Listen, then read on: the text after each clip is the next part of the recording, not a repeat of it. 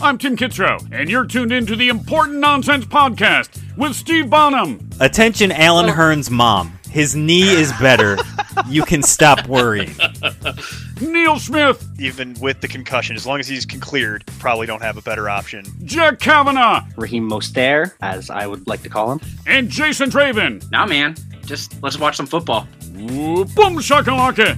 Welcome into the Important Nonsense Podcast Conference Championship Edition. I'm your host at Javanaugh87, Jack Kavanaugh, and we are back once again to help you place your bets and try to give you an edge in DFS. Of course, there are only 2 games on the slate, so only 2 teams make the conference championship from each conference. So instead, we're going to have to be mixing in some news from around the league and maybe even a little bit of our favorite offseason topic, Dynasty Football. Of course, I say our favorite topic because it's not just me. I am joined once again by the Doctor of Dynasty at Dynasty PhD, Dr. John Chansey. John, how are we doing as we look forward to the conference championships this coming Sunday?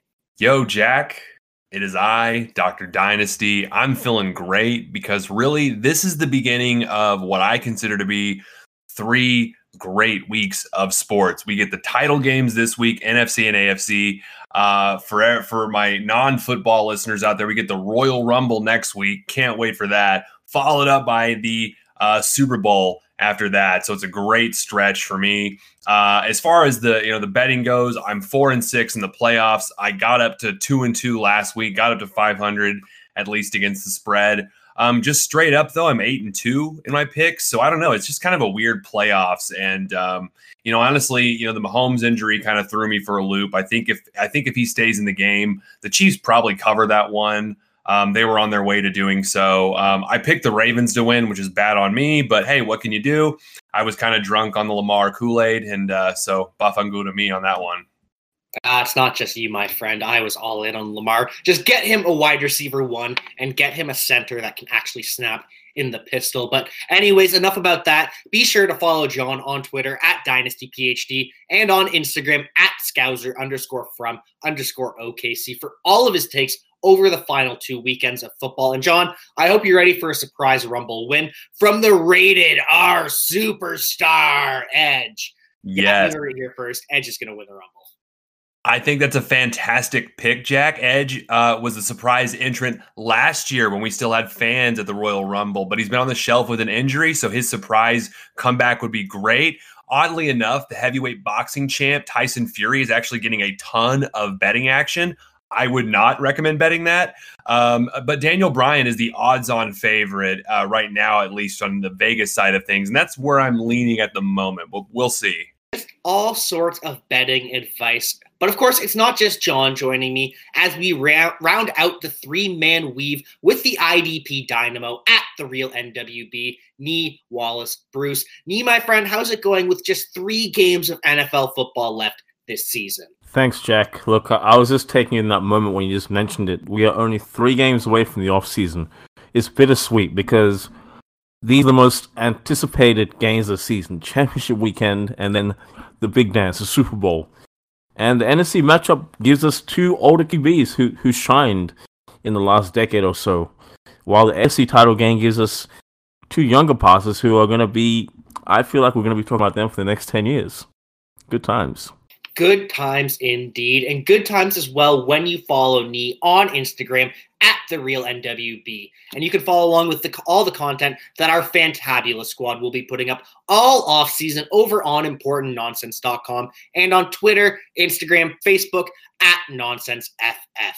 But enough about us. It's time to get down to the nitty-gritty of everything going on in the NFL. However, before we get to the playoffs, we have plenty of news from around the league. So to start things off, I would like to offer a congratulations to Drew Brees and Phillip Rivers on their stellar careers and wish them well in retirement. So Brees ends a 20-year career with 571 touchdowns, over 80,000 yards passing, plenty of fantasy production, and Rivers is the man who ultimately replaces Brees in San Diego, allows Brees to win a Super Bowl in New Orleans.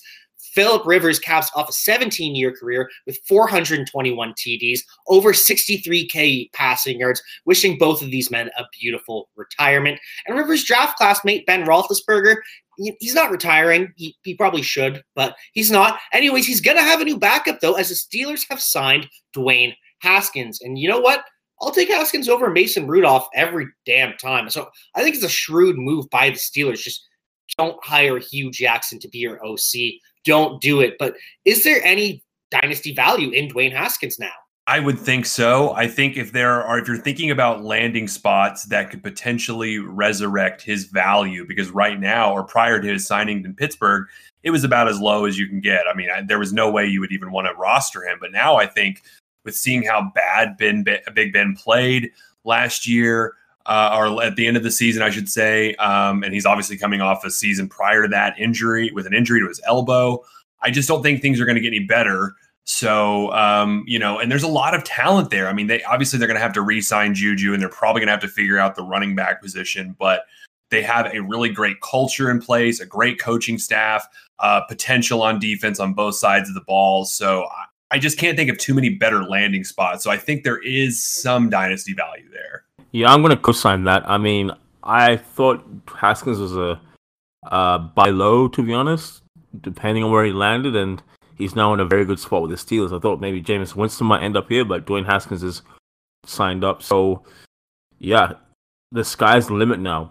Because Big Ben, he could be a season away from retirement, and then Haskins could potentially have the role all to himself with a very potent receiving core in front of him. Exciting things going on in the NFL, and not just that quarterback. If you listened to the show last week, you know that there's plenty of coaching moves happening. And maybe if you've been living under a rock, you don't already know this, but Urban Meyer will be the head coach of the Jacksonville Jaguars, and Trevor Lawrence is going to be his QB of the future. He's also got his new GM in Trent Baalke, which I'm sure Nee is absolutely thrilled about. And then today he chose his OC earlier, going with former Lions and Seahawks offensive coordinator Darrell Bevell, and their defensive coordinator is going to be Ravens D-line coach Joe Cullen. Yeah, look, I've touched on this before.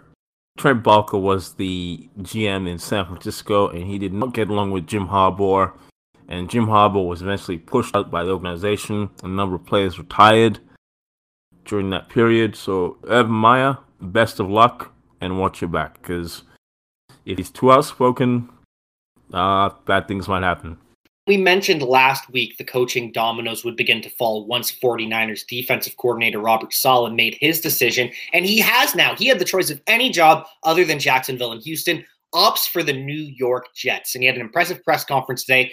You should go watch that. But he'll bring along 49ers passing game coordinator Mike LaFleur, and some will tell you that this move was because they love Sam Darnold, want to work with him. Those people are naive, and any Darnold praise we hear right now is a lie. Remember when Cliff Kingsbury told us all that Josh Rosen is our guy? Yeah, good times. How'd that pan out for Josh Rosen? So it will either be BYU's Zach Wilson or Ohio State's Justin Fields, or maybe even Deshaun Watson as quarterback in New York. And I know this is bold, but a Jets rookie QB will be more fantasy relevant in 2021 and end up being a better value than Trevor Lawrence in year one, because Trevor Lawrence is going to get overdrafted. Absolutely. People love those rookie picks. But because of that, you need to go out right now and acquire Denzel Mims. Pause the podcast.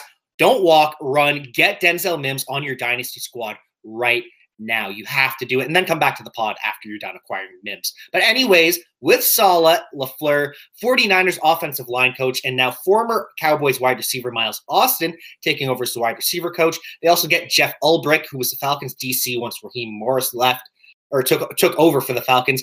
They're all heading to New York. So are we going to see a mass player migration with them as well? Yeah, I personally think so, Jack, because the Jets have a bit of cap space going into the 2021 season, and it's a good situation to go into nowadays. Who would have thought that? But the Jets are the place to be, one of the places to be next season. So Richard Sherman is definitely a guy that I can see being headhunted when he goes into free agency from the 49ers. He's on that Darrelle Revis trajectory now, where he's collecting those big contracts like Revis did back in the day. He followed Robert Saleh from Seattle to San Francisco. I expect Sherman to follow Saleh once again to the Big Apple of New York. I also think that Carlos Hyde and Jerick McKinnon could be some names that go to New York here because LaFleur is going to want backs. He's going to want running backs that can catch and move to help whoever the QB is, take the pressure off the QB, and also support Michael Piedmont, who's still developing as a running back in the league. Finally, linebacker. The Jets need linebackers. CJ Mosley is probably going to come back from opting out, but they could definitely do with some help. And KJ Wright from the Seahawks is a free agent. So unless Jamal Adams, who used to play for the Jets, is now at the Seahawks, has talked him out of it, I think the Jets are an option for KJ Wright when he enters free agency this offseason. Not to mention that Richard Sherman was on the Chris Collinsworth podcast selling the Jets to Deshaun Watson. So it sounds like Sherman to the Jets is locked in, like you said. Rest of the moves might be fun. Jets might be good again. So anyways, we'll move on from them though, but exciting times in New York. And for now, it's going to be a QB at 1, a QB at 2 in the draft. We'll skip the 3rd overall pick for now because the team picking at 4, the Atlanta Falcons, have tapped Titans offensive coordinator Arthur Smith to be their next head coach. And now the Falcons absolutely should consider drafting a QB at 4. But Matt Ryan's contract makes it pretty much impossible to move on from him this year, we found out. So it's a near lock that in 2021, Atlanta is going to run it back with Matt Ryan, with Calvin Ridley, with Julio Jones, and with Hayden Hurst. So Julio, another year older. And after 2020 season, I truly believe Calvin Ridley is the alpha in Atlanta. So that's a passing game. It's all going to be good there. But be on the lookout for whoever they add at running back. I have a feeling it's going to be Najee Harris out of Alabama, but they will be adding a back for sure because Todd Gurley is done for. And that back is going to have tremendous value in the same offense that just got Derrick Henry to 2,000 yards rushing. He's brought the legendary Dean Pease out of retirement as well to be his defensive coordinator. Pease was DC for the Ravens and the Titans in his career, as well as added Bears passing game coordinator Dave Rangone to be the OC and Marquise Williams to be his special teams coordinator. So looking like Atlanta could be a spicy favorite to be in the playoff hunt this coming season. We'll skip on down the draft order to number 7, as the Detroit Lions have taken Dan Campbell as their next head coach. It seems like he is the opposite of Matt Patricia in every single way. So for starters, he is shredded, former tight end in the NFL. Personally, wouldn't be surprised if he scored more fantasy points than Jesse James. Kind of kidding, but Jesse James is absolutely terrible. Anyways, Patricia, the conversation was about how smart he was. With Campbell, it's all about motivation. So we'll see how that pans out, going in a complete opposite direction. Never been a coordinator before, so I would have preferred Eric Bieniemy, but whatever. We'll see how this all plays out. We'll see if they keep Matthew Stafford. We'll see if they can convince Kenny Golladay to come back. The Saints have a bunch of free agents as well, like Jameis Winston, Jared Cook, Latavius Murray. And so this is really a team that's kind of impossible to predict right now, except for one exception. There is one guarantee in Detroit, and that is that DeAndre Swift is the next Alvin Kamara. Go out and add him now. But is there anything else in Detroit we can be confident at all about? Detroit is going to be better than they were this season. I'll say that much. I'm confident that that's going to happen. I feel like with Campbell and Aaron Glenn, there's stability. It's not about trying to recreate something from another franchise. Campbell's press conference today sounded like he really wants to change things with this organization. That brings us to one of the teams that made a head coach decision. That brings us to one team that's made a head coaching decision that already has their present and future in place at quarterback. We know what they're going to do. The Los Angeles Chargers, they have Justin Herbert in place, and they opt for a defensive mind in Rams' first-year defensive coordinator Brandon Staley to take over instead of someone to develop Herbert like Eric Bieniemy or Buffalo's Brian Daboll. It can be a risky business, but it does sound like there's a plan at least. Staley tried to hire Rams OC Kevin O'Connell. That failed. Sean McVay told them to GTFO. So it's probably going to be Shane Steichen, but we'll see. Very risky when you pair these defensive minds with these young, talented quarterbacks. See Luck, Drew. Anyways, though, we'll see what happens. Overall, Herbert's stock keeps trending up. He's very talented. Keenan Allen's stock remains sustained. Austin Eckler's stock, he kind of goes up as well. But that's it because Mike Williams and Hunter Henry are free agents, so I don't know what to tell you for anyone else. But I do know the Chargers D is going to be fired next year at the very least. Jack, I actually like this coaching move for the Chargers. I obviously would like it less if they completely cleared house, but the Spanos family running the Chargers are sort of known for being cheap. So the fact that they kept on some of the coaching staff doesn't surprise me. I think the Chargers have just too much talent on defense not to have an elite unit to go alongside their offense and their stellar quarterback, Justin Herbert. I think Anthony Lynn's one of his biggest failures as a coach, X's and O's at times we can call him out for that. But beyond that, I think it was game management. I mean, he was just absolutely terrible at game management, especially in 2020. And I think Staley has all the talent to work with on a defense, but ultimately, if he is going to be a successful coach with this team, he is going to have to improve on game management, especially if they're keeping the rest of the offensive pieces in place. So we'll close out our head coaching hires with the Philadelphia Eagles, who made their decision Thursday afternoon, opting to hire Colts offensive coordinator Nick Sirianni. So translation, Frank Reich, we should not have let you go. We're sorry. Can we steal you? No, we can't get you. All right, well, we're going to steal your protege and hope he can copy you well enough. Either way, though, Wentz looks assured to be the week 1 starter. Pour one out for Jalen Hurts. Yeah, what a shame, Jack. I do think the Eagles made the right choice by parting ways with Doug Peterson. And there were some reports surfacing last week or recently, that Carson Wentz was somewhat of a head case and hard to coach. This hire makes me think they're going to obviously roll with Wentz, or going to try to, but I think they should try to move on from him if they can. Phillip Rivers is retiring. That opens up a huge vacancy. So I don't know, maybe you can still try to pass him off to Indy, but that's not looking like it's going to happen. My hope was they would use that 6th pick in the draft, maybe take someone like Trey Lance, trade Wentz for whatever you can get, and just build around Hurts, or have some kind of competition between Hurts and Lance, and just roll from there with a couple of cheap quarterbacks. But now it seems like they're stuck with this albatross contract of Carson Wentz. Yeah, look, it was only 3 years ago that the Eagles won the Super Bowl. Fast forward to today, and the Super Bowl coach is gone. The guy who won the Super Bowl for them at quarterback is long gone, and his backup, who is the star nowadays, is potentially following him out the door. Yet, in all of this chaos in Philadelphia, the city of brotherly love, GM Howie Roseman remains after some interesting draft picks in recent years. I'm looking at you, JJ Arcega-Whiteside. Would have been some calls for change in the front. There would have to be calls for change in the front office if things don't improve in the next 12 months. There just has to be. You can't keep going on like this if the chaos continues next season. And speaking of chaos continuing, that does it for coaching hires for now, because we're still waiting on news out of Houston. Deshaun Watson has probably played his last game as a Texan. Carson Wentz will probably be the week 1 starter for the Eagles, just as we all expected. What a world this is. Not so fast, Jack. Let's not be so quick to Photoshop Deshaun Watson in another jersey just yet. He signed a massive extension with the Texans not that long ago. So I think we can look back not that long ago and see when things were good. Yeah, things are bad right now, but I don't know. I still think maybe things can be fixed. I don't know. I'm not saying that he won't be traded, but I'm not here to say that it's a foregone conclusion that they will part ways. Like if he's on their roster opening day next week, I won't be surprised. Now, Doc, I'm going to disagree with you. I'm putting my foot down. He signed that extension under different GM. Where's that GM now?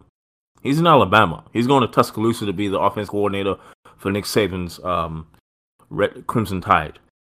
The front office has had to change, and Deshaun Watson, they've done him wrong. Like, this is a textbook example of how not to look after your franchise quarterback. If you're trying to build a franchise, you don't treat your franchise play like this. First up, at the start of the season, what did they do? They traded away his best receiver, and they didn't even get the best outcome for it. They didn't even get a first-round pick, so they're already behind the 8 ball in next year's draft, or this year's draft as a result. They then didn't get adequate help for Watson to make a playoff push, and then they straight up lied to the guy. They told him, yep, we're going to involve you in the search for the GM and the new coach. Meanwhile, they were trying to hire the guys behind his back, so why would you want to stay with an organization that continually does these things to you? Andre Johnson, Andre the Great, came out and said it himself.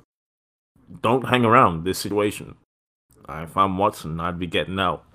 And in the same way that James Harden felt pushed blindsided and pushed around by the front office moves at the Rockets. It's very similar. Watson has been left in the dark here.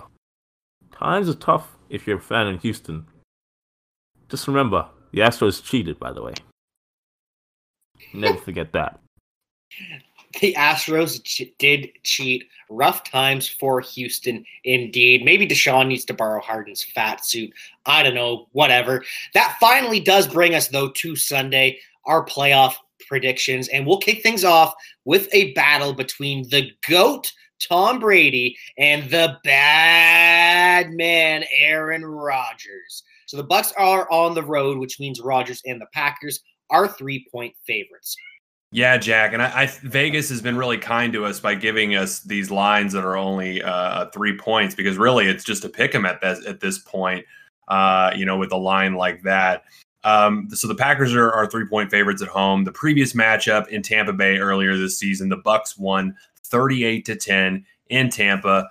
Brady and Rodgers have played each other 5 times, previously, and Brady is 4-1 in those matchups. All of those took place, or all but one of those took place in New England. So I'm going to kind of give my spoiler pick away here. I think the Packers could win because it's going to be cold. It could be potentially snowy.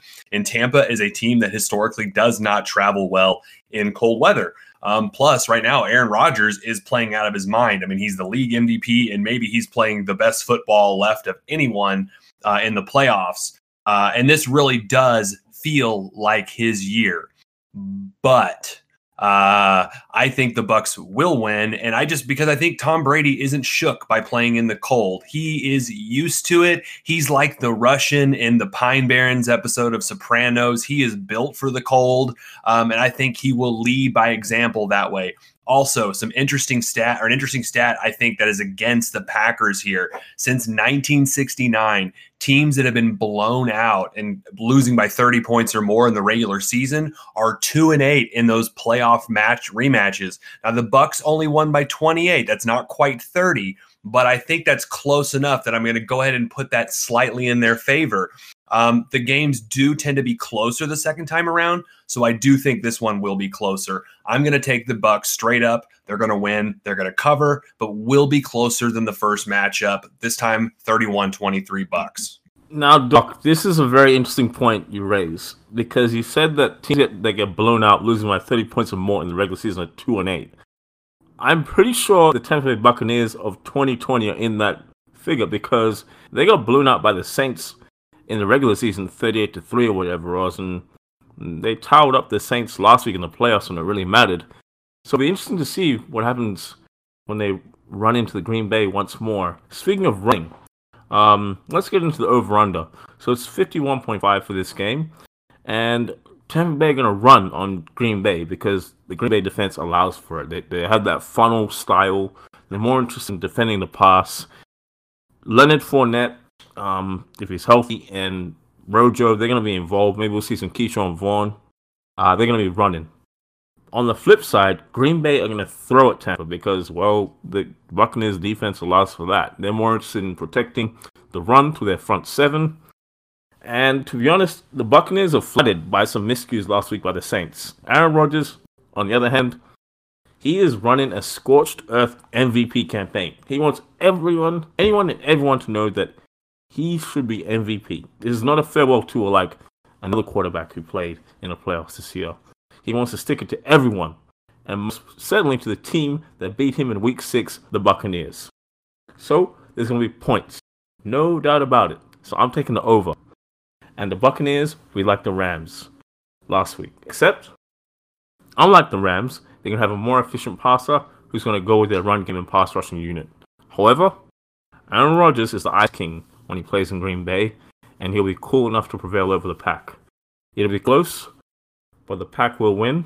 And I don't have any props for you this week, folks, because my bookmaker hasn't loaded them up yet. I don't know what happened. Maybe I was too successful last week, but they haven't released them just yet. So, when your bookmaker finally releases the props, I want you to look at, once again, highest scoring half, first half, highest scoring quarter, second quarter, because Green Bay's offense is just designed for that. They want to score early and often. They want to ran the ball down the opponent's throat. So just remember that, folks.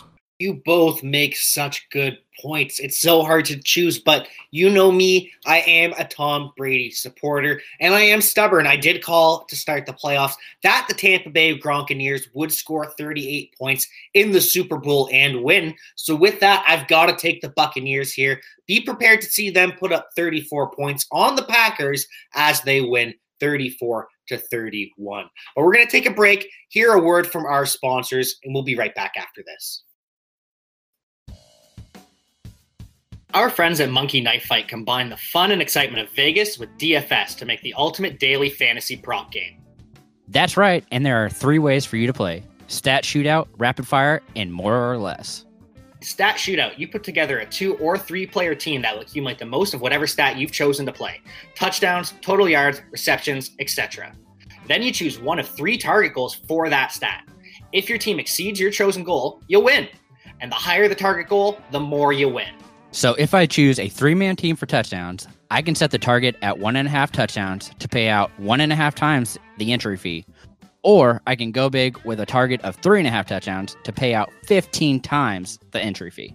Obviously, you gotta go big or go home. Then we've got Rapid Fire, where you select your team by choosing the highest scoring player in multiple head-to-head matchups of statistical categories, like who has more receptions this week, Julio or Devontae Adams. Each contest will tell you how many matchups you need to get right in order to win. But like we said, the higher risk, the higher the reward. Yup, I only need to get 2 out of 3 matchups right, and I win 1.5 times my entry. But then, when I go all in, and I can get 5 out of 5, I'm looking at 15 times the payout. I can buy a lot of Josh Jacobs jerseys with that money.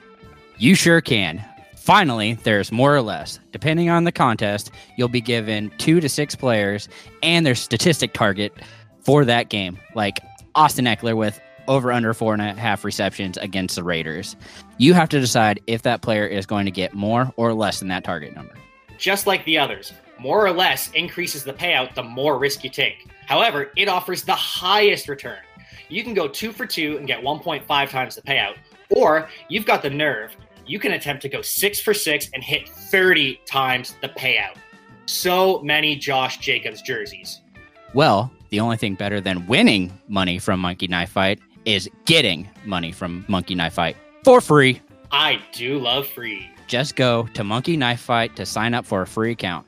When you make your first deposit, use promo code NONSENSE, and Monkey Knife Fight will match your deposit up to $50. This is literally playing with house money, guys. Go sign up on Monkey Knife Fight with the promo code NONSENSE and get in on the action this weekend.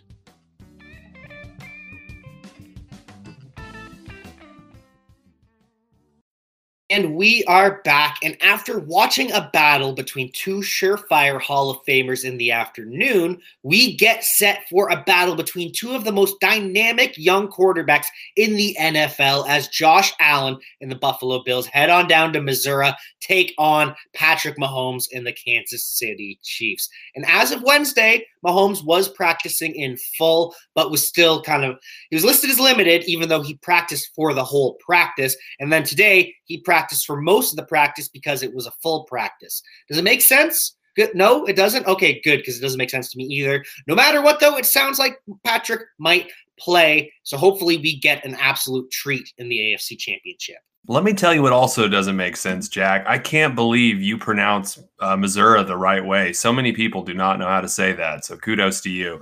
And kudos to us all for potentially getting Mahomes versus Josh Allen. That's great. So, yeah, it looks like Mahomes is practicing. And oddly, even though he's on the concussion protocol, Cole Beasley looks like he's finally off the Bills injury report, which is great. I think, though, we should be worried somewhat if Mahomes plays, even if he does play, the team is somewhat vulnerable just because I don't think Mahomes is 100% even if he plays. He looks like he has maybe a toe or some kind of foot injury last week that might hamper him. So I could potentially see, a foot injury potentially limiting their ability to do those short run plays that Mahomes is really good at, 3rd and short, for example. So I don't know, but we also haven't seen the Bills play a really great football game in the playoffs, and I'm still waiting for that to happen, and maybe this is the week that it does happen. Why the Bills, I think, could win. if Josh Allen outduels Patrick Mahomes. And I think there you go. I mean, if that happens, if all the smack talk about Allen having the better arm finally shows up over Mahomes, great. Maybe Stephon Diggs steps up and he's unguardable. Maybe it's just a dinged up Mahomes, maybe is a little too much to overcome the Bills. I don't know. But I do think the Chiefs will win. I think even if Mahomes is playing at 75, 80%, he's playing at home. He's playing with phenomenal weapons in cold weather, which I know the Bills play in cold weather too. But I still just think it's too much to overcome. I don't think the Bills have the run game or the defensive prowess quite good enough to keep the Chiefs off the field, which is what they'll need to do. I think the AFC still belongs to Kansas City. I think the Bills will have to wait at least another year to go to the Super Bowl. The Chiefs will win a close one at home, 28-24. Wow, 28-24. That's 52 points if my math is correct. And that would be the under in this game, because the over and under is at 53.5 points, folks. Now, I know that in this game, many are focused on the health of Patrick Mahomes. But for me, this game comes down to the other side of the ball, all right? Josh Allen, he's lived a charmed life all season, all right? He's nearly flawless in the last 10 games of the Bills. He's carried the Bills, put the franchise on his back. So will he maintain his ability to run and also throw to Stephon Diggs the way that he beats the opposition in multiple ways? Or will bad Josh Allen finally make an appearance this season? Honestly, the key to this game for me is actually the secondary for the Bills. I said this a month ago before the playoffs started, and I stand by it. That if Kansas City runs into Buffalo, they can be beaten. And this is because of Tre'Davious White, Levi Wallace, and Jordan Poyer. They have what it takes to stop Tyreek and the rest of the receiving core for the Chiefs. And we're going to see a big play. It's going to happen. And Buffalo can cause a boilover if these guys get to Mahomes, put the pressure on him, and force an interception or two. Coupled with Allen running and extending plays. And so, as I teased before the break, I am a stubborn human being, and I picked Kansas City to score 35 points in a loss to the Buccaneers. So, of course, I've got to pick Kansas City. And if it stays at 2.5, I'll definitely take that. If it gets above 4, though, I may have to parlay the Kansas City money line and a Bills cover. But we'll see how this shifts as the week goes on. But with all that said, wouldn't it be so 2020s for these two elite offenses to hit the under? So we've been through the coaching hires. We've been through talking about the playoff teams for now. But what about the rest of the league? Because we do have some storylines on our hands. So let's run down some of the teams around the league we haven't touched on in the last couple of weeks. And we'll start things off with the team picking at number 3 in the draft, the Miami Dolphins. Yeah, Jack, and I think right now, I mean, it seems pretty certain of how the draft will play out for the first 2 picks. I mean, in terms of what positions will be taken, it seems like quarterback is inevitable. So the number one question right now, I think, for dynasty players is how these quarterbacks, how does it shake out this season? I think we're going to see Lawrence at 1, probably Justin Fields or Zach Wilson at 2, which would obviously leave one of the other left behind. Will the Dolphins take a quarterback at 3? I tend to say no. I think Tua will be given another chance, and I think they will take the best player available, whether it's Sewell, Chase, Waddle, Smith, just somebody to give Tua some help.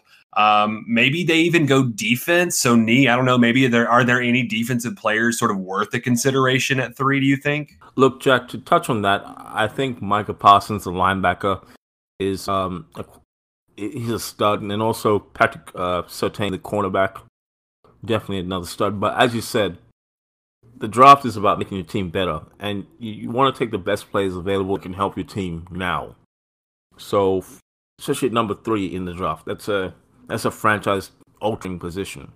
So teams at number 3 don't usually have a 10-6 record, but hey, Miami are in that spot with some shrewd moves. So as far as I see it, they should be picking an offensive tackle. They should be giving their quarterback, whether it be Tua or someone else, support. So for me, it's Penei Sewell. But if they're not going to take Sewell, I think they should trade back, and they can still get that quarterback who can compete with Tua or supplant Tua as a starter. Because they're not hurting. They were just outside the playoffs this season, and they have cap space if they want to bring in a veteran quarterback. So they should really think about how they can set themselves up with pick 3 and not make a rash move.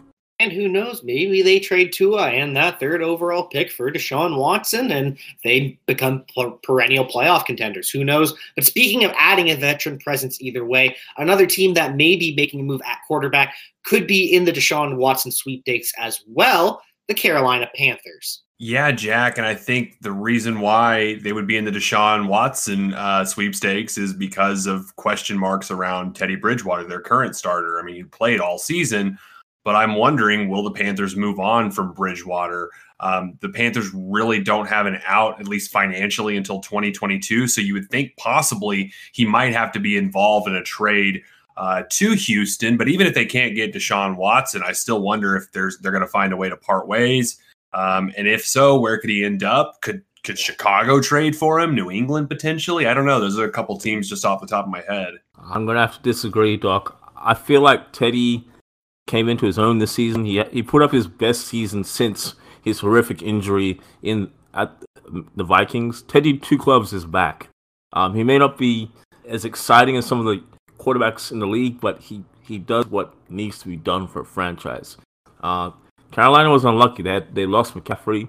Their defense is young and coming together, but I think having him and PJ Walker as a 1-2 punch at quarterback, that's a stable quarterback room for me, and you don't want to disrupt that, especially with what Matt Rule is trying to achieve on offense. So I'll say if Deshaun Watson is an option for them, then they will move on from Teddy Bridgewater. Like you said, he was super solid this year, but you can't say no to a stud like Deshaun Watson if it's available. But otherwise, they have to hold on to Teddy pretty much. There's no point in just cutting him for the sake of cutting him, trading him for a low-round pick if that's all they get for him. Maybe they do trade up to 3 and draft who's left out of Justin Fields and Zach Wilson. Maybe they wait and take Trey Lance or Mac Jones. But regardless, I think that Carolina probably should bring Teddy back at the very least as a bridge mentor kind of quarterback, help these young quarterbacks along like Alex Smith did to Mahomes. And that's the worst case scenario is if they draft a rookie. But we'll see what happens with them. I think Teddy will be on the roster week 1 and probably starting. But a team that is moving on from a quarterback, and no, I'm not talking about Drew Lock, is the Denver Broncos. Yeah, and remember when is the lowest form of conversation, Jack. But with the Denver Broncos, I think we have to start small and build from there. So remember when John Elway last hit on a draft pick or a free agent signing not named Peyton Manning? It's been a while. I don't. So the times are a-changing in Mile High City. They're finally getting a GM not named John Elway. This is wonderful. So what do you two think? What sort of impact could having a GM not named John Elway in Denver do for this team? Or are we finally done holding this team back? Look, man, Denver's in Colorado and marijuana is legal there. So I feel like the blunt has been lit under Vic Fangio's seat. It's going to be warm from the rest of the year onwards for him. If this season is another flame out for the Broncos, George Patton, the new GM, is going to get a new coaching staff. He's going to get his guys in there. This offense is young, and Patton has already said that Drew Lock has room to develop as a quarterback. So it sounds like they'll be bringing in competition this season. As for Von Miller on the defensive side, I feel like the decision on his future is out of Denver's hands, depending on what happens with the criminal case that he's going through right now.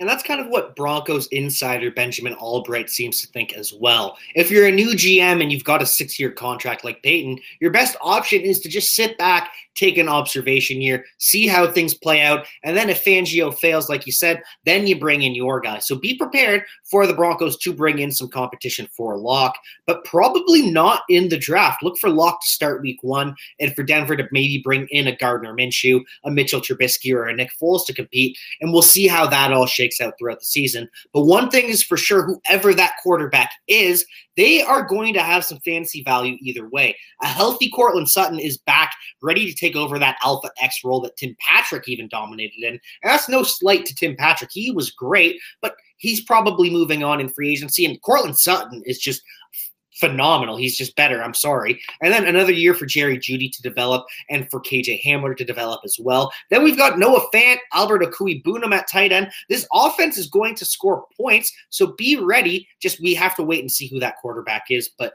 Drew Lock could be looking at that third-year Josh Allen type breakout. But next, we'll take a look at Knee's favorite team in the San Francisco 49ers. Yay! Don't be too excited, Nee. Don't be so excited. Bob Saleh, he is out at DC, which I know breaks your heart, and he's taking passing game coordinator Mike LaFleur with him. And so now Mike McDaniel is promoted from run game coordinator to the full-time OC. They're promoting inside linebackers coach and former NFL linebacker DeMeco Ryans to DC. Steve probably remembers him from the Houston Texans. So what should we be looking at in San Francisco heading into 2021? Well, Jack, I honestly think we're going to see more of the same because we know that Kyle Shanahan, the head coach, quite literally calls the shots in San Francisco. So I don't see any difference on defense apart from the quarterback. We'll get to that in a second.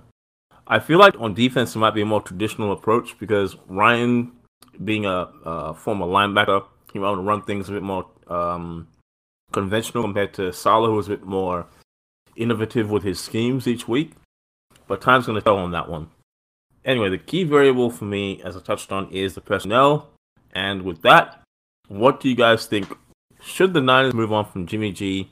And if so, who for? Yes. I'll start it off with a yes.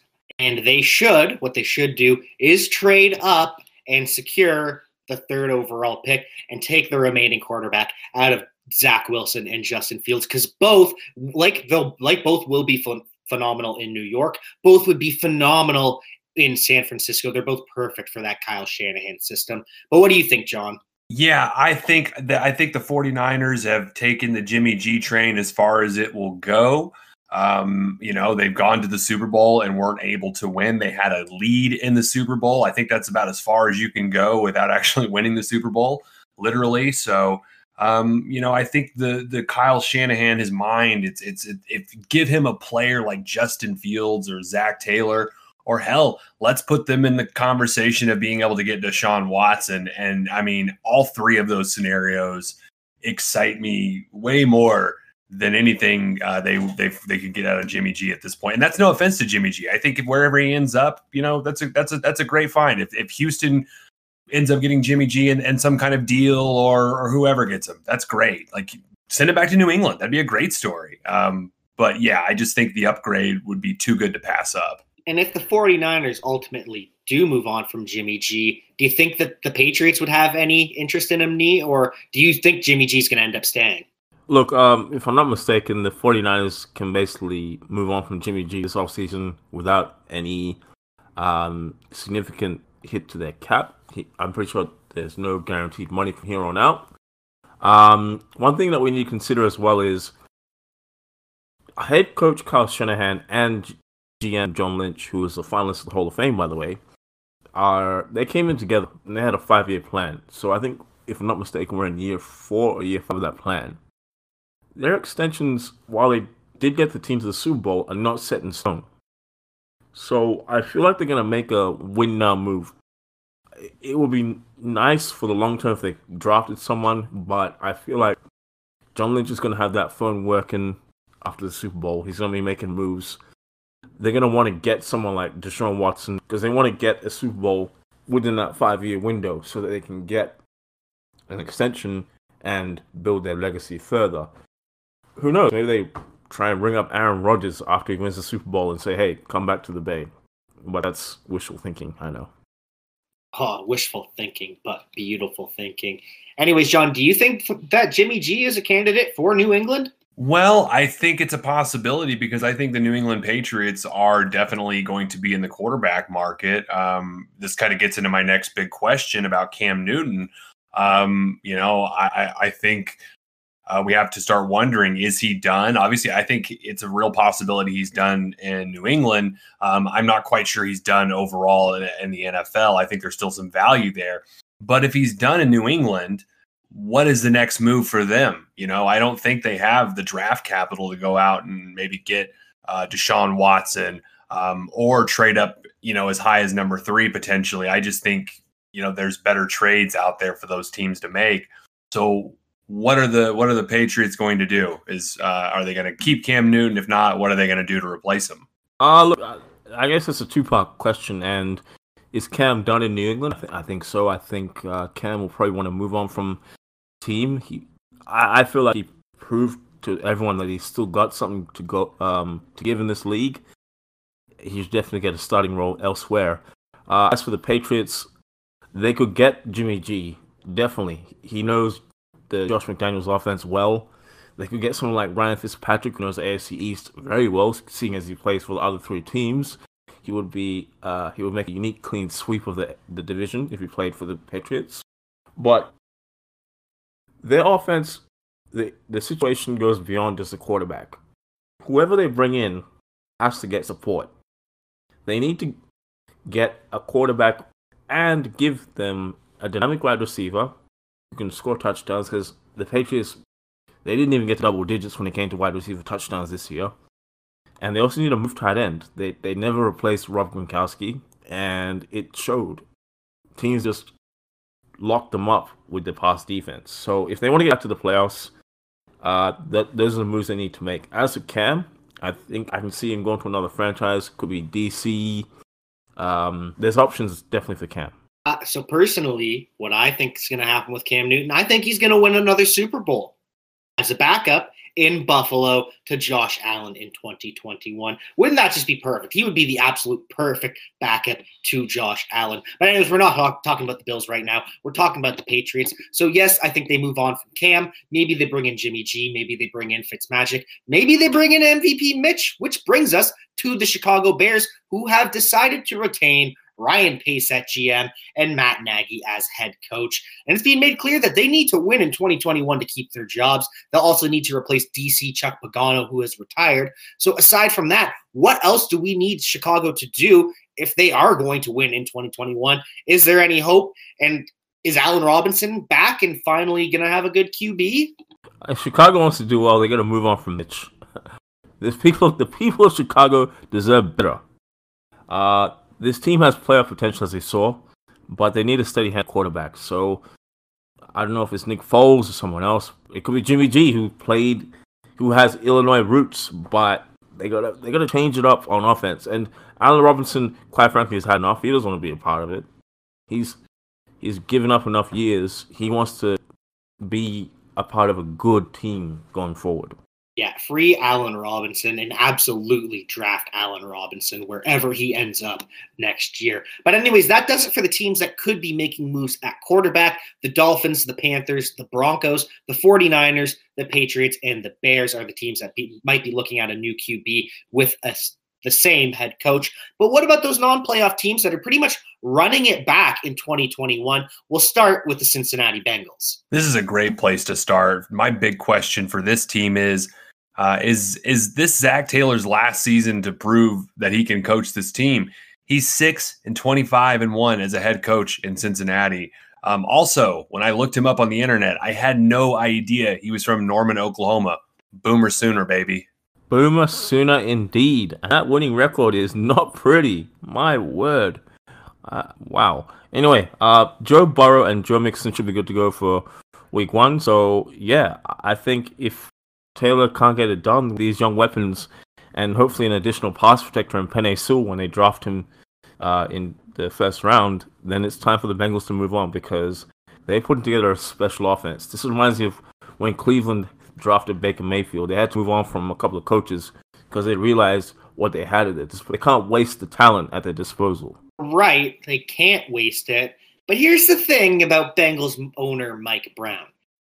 He doesn't like to spend his money, and he doesn't want to pay a guy not to coach. He did the exact same thing with Marvin Lewis in the past. So I'd imagine Taylor is out of guaranteed money after this season, probably signed a 5-year deal with 3 years guaranteed.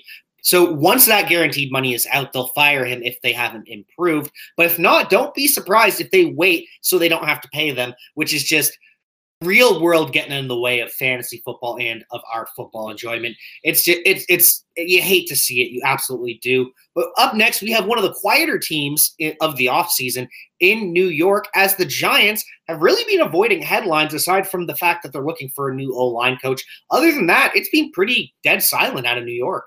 Yeah, which is really surprising. The Jets are kind of dominating the headlines, the New York headlines right now, and I'm just kind of waiting for the Giants to do something to win the headline back. But maybe that won't happen. We'll see. But my big question for this team is Daniel Jones both the present and the future for the Giants at quarterback, or are they going to be giving him the boot soon?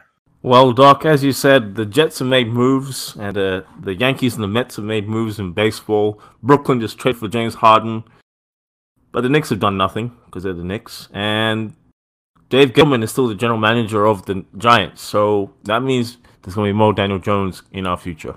Yeah, it really does. And I think this is kind of where the league is going. They're doing the Sam Darnold, the Baker Mayfield, the Josh Allen. Jones is the guy for year 3. They'll maybe add a steady, non-threatening backup for him in the mold of Case Keenum or Joe Flacco. But I think this is the new norm in the NFL. If you're not Lamar, Patrick Mahomes, or Deshaun Watson, where you've clearly broken out by the end of your second season, then teams are going to go all in on building around you for year 3, give you a strong supporting roster, and then if you fail to meet expectations, they're going to move on like the Jets are going to do with Sam Darnold. So it worked with Baker, worked with Allen this year, so they're going to be built, or they're going to continue to be built around. It didn't work with Darnold, and we'll see if it works with Jones this coming year. And it'll be the exact same thing with Drew Lock to a lesser extent. They'll probably get a more threatening backup, but don't be surprised when they're running it back as well, giving these year 3 quarterbacks a chance to really shine. Now, I think we all know that the Cowboys are going to bring back Dak Prescott. Maybe he's not the week 1 starter, depending on his recovery, but Dak Prescott will be the starting quarterback for Dallas as soon as possible. If Dallas moves on from Dak Prescott, that's a travesty, but we're not there yet. But in terms of moving on, should the Cowboys move on from Ezekiel Elliott and trade him if someone brings up the phone for him? Yes. I don't think they could do that fast enough. I think they could save themselves some money. They could use it towards, paying Dak Prescott. And they could just move those touches over to Tony Pollard, who I think in 2020 showed, whenever he got an opportunity to play, he was just as effective, if not more effective, than Zeke Elliott was this year. And it just so happens that Zeke Elliott's former head coach is now coaching in Jacksonville, who has a ton of cap space. Yeah, I know they got James Robinson, but hey, the Tampa Bay Bucks have shown this year you can never have too many running backs. And one final thing about the Cowboys that gets me excited is their new defensive coordinator, Dan Quinn. And, honestly, it may be an upgrade with his Cover 3 system, but we also saw how bad Dan Quinn's defense was in Atlanta. So maybe Dallas's defense stays bad. Maybe Dak Prescott has to throw for 6,000 yards. And either way, I'm going to be very happy because either way, we're going to be fun on defense. Or Dak Prescott is going to be forced to ball. Win-win for us. But the Vikings may not be so happy this season. No, they may not. They lost Greg Kubiak this offseason to retirement, which I think was a bigger loss than maybe we're giving it credit for in some sense. Or maybe it could be an opportunity for change. I don't know. But it's a big sort of hole that that will need to be filled. So how will this potential retirement of Greg Kubiak impact the Vikings going forward? Yeah, first off, happy trails to Mr. Kubiak. He won multiple Super Bowls as a player and as a coach. So, happy retirement to him. Hope his health improves. But honestly, I don't think it adversely affects the Vikings moving forward. Because unlike Russ in Seattle, the Vikings are going to let Dalvin cook. And they're going to give him the ball often. They're gonna keep Green Bay and Detroit on their toes with this run first offense next season. Oh, that got me. That was a good one, Nee. But you are right though, because as of tonight, it sounds like the current in-house favorite to take over as the offensive coordinator is current quarterback coach Clint Kubiak. And of course, he is the son of Gary. And Clint's friendship with Kevin Stefanski is what brought the Kubiaks to Minnesota in the first place. So we'll absolutely be seeing more of the same next year. And the Vikings need to take a step forward to get back into the playoffs. Let Dalvin cook, as Nee would say. And the Cardinals need to make it there for the first time since Bruce Arians left as well. Yeah, no doubt, Jack. This year was pretty disappointing. I thought the Cardinals were going to be one of those teams to take a big step forward and potentially make the playoffs. And they were in it, really up until the very end of the season. But, man, they really faded out as the season went on. And a lot of that had to do with Kyler Murray getting dinged up. But I'm starting to wonder, going into the third year of Kyler and Cliff paired at the hip, how hot is Cliff's seat going into 2021? Because right now it feels like it should be scorching hot. Look, I think this season we got to give a little bit of a mulligan to the Cardinals because Kyler Murray got hurt at crucial points. And the Cards they don't really have a bruising running back. I don't know if they're going to bring back Kenyon Drake, but they could do it with someone who can really bust the tackles. Anyway, Cliff Kingsbury seems to get the best out of Kyler Murray, so they can't move on from him just yet. No, I don't think they can either just yet. And I think with coaches, it's kind of looking like what we talked about with QBs earlier. If you don't prove you're something in year 1 or 2, kind of becomes a make or break year 3 with these young guys. So we already know that Kyler is legit. And with a real quarterback like Kyler in another year to improve the roster, build the offense, the Cardinals absolutely should be in the playoff hunt. Like that's just, you should be in the playoffs when you have a quarterback talent as talented as Kyler Murray. And if they're not, maybe it is time to move on from Cliff Kingsbury. And I've got a secret. I think Cliff Kingsbury is a fraud. I don't think he actually knows how to call an offense, which is why DeAndre Hopkins lined up at left receiver and ran an out, a slant, or a fade every single play. And that's why his running game was so ineffective and still so heavily used. So I think Kingsbury is a fraud who relies on Kyler to save him and now needs to make the playoffs to not be exposed. But maybe I'm wrong, and I'll be happy to be proven wrong if the Cardinals do make the playoffs. But we'll close things out tonight with another controversial coach with the Las Vegas Raiders. Hey, shots fired by Jack. But hey, you might be onto something with Cliff. I mean, he was a sub 500 coach even at Texas Tech. But you're right. Let's move on and talk about the Vegas Raiders. Who I love. This is one of my favorite teams. I think the NFL is so fun when the Raiders are good. And so for a while this season, I was all jacked up on Mountain Dew, excited by how good the Raiders look, especially after they beat the Kansas City Chiefs. They felt like a lock for the playoffs, but then ultimately just puttered out and couldn't make it across the finish line. Some of that might have to do with injuries. A lot of it had to do with the defense. They fired their defensive coordinator. But I'm starting to wonder though, is John Gruden, is he on the hot seat? Is he on the hot seat yet? Look, it's Las Vegas. It's a desert, but there's still 100 million reasons to keep John Gruden. I know it's hard out there, but they're going to hold on to the guy.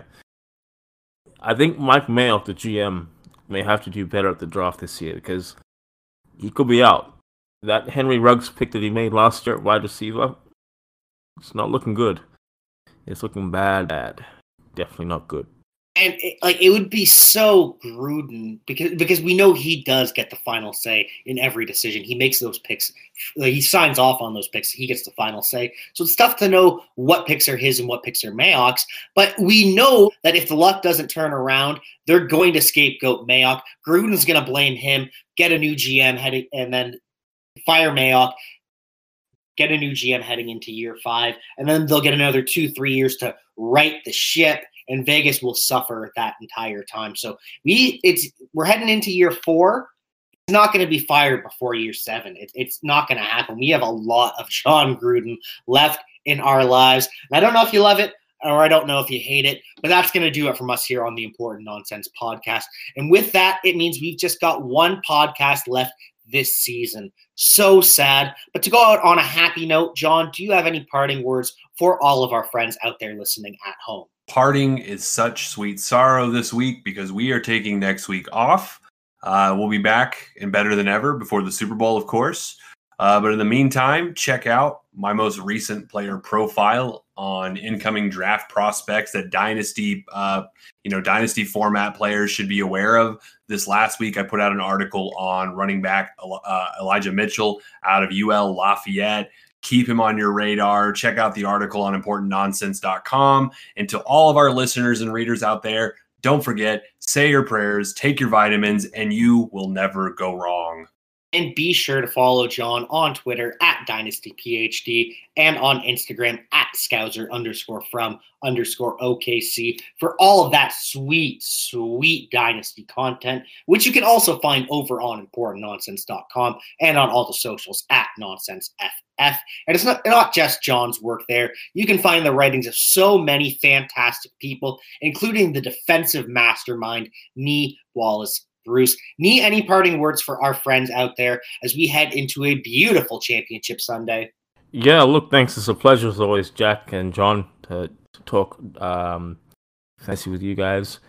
But on that note, Dynasty season never ends. And as part of our Dynasty analysis and preparation for draft season, we have the Senior Bowl coming up. Do not forget the Senior Bowl, people, because this game is more important than any other year. And the coaches are going to be from Miami and Carolina. So they got a very close look at some of the players we're going to see in the draft. And this is very important because there's no combine this year. The combine has been reduced to virtual sessions. Pro days will be around where the players can perform at their colleges and show their athletic prowess. But this Senior Bowl is where it's at. So definitely pay attention to that game. Also, be sure to check out our articles, as well as what we've got coming up with some of the draft prospects coming out for the 2021 draft, because we got some good stuff. This week I covered Jalen Twyman, the defensive lineman from Pittsburgh. Otherwise, make sure that your vibes are positive and your tests are negative. Be sure to follow me on Instagram at TheRealNWB for more of his incredible thoughts. And be sure to join us in 2 weeks as we prepare for Super Bowl Sunday. I've been your host at Javanaugh87, Jack Kavanaugh, and it has been a delight as always getting to break down the news and preview the Conference Championship Sunday. We'll be back to see you in 2 weeks, so until then, stay safe, wear a mask, and most importantly, don't forget to keep up the nonsense. Music for this podcast is provided by Lee Rosevere. I'm Tim Kitzer from NBA Jam and NFL Blitz, and you can find all the guys at ImportantNonsense.com. Kaboom!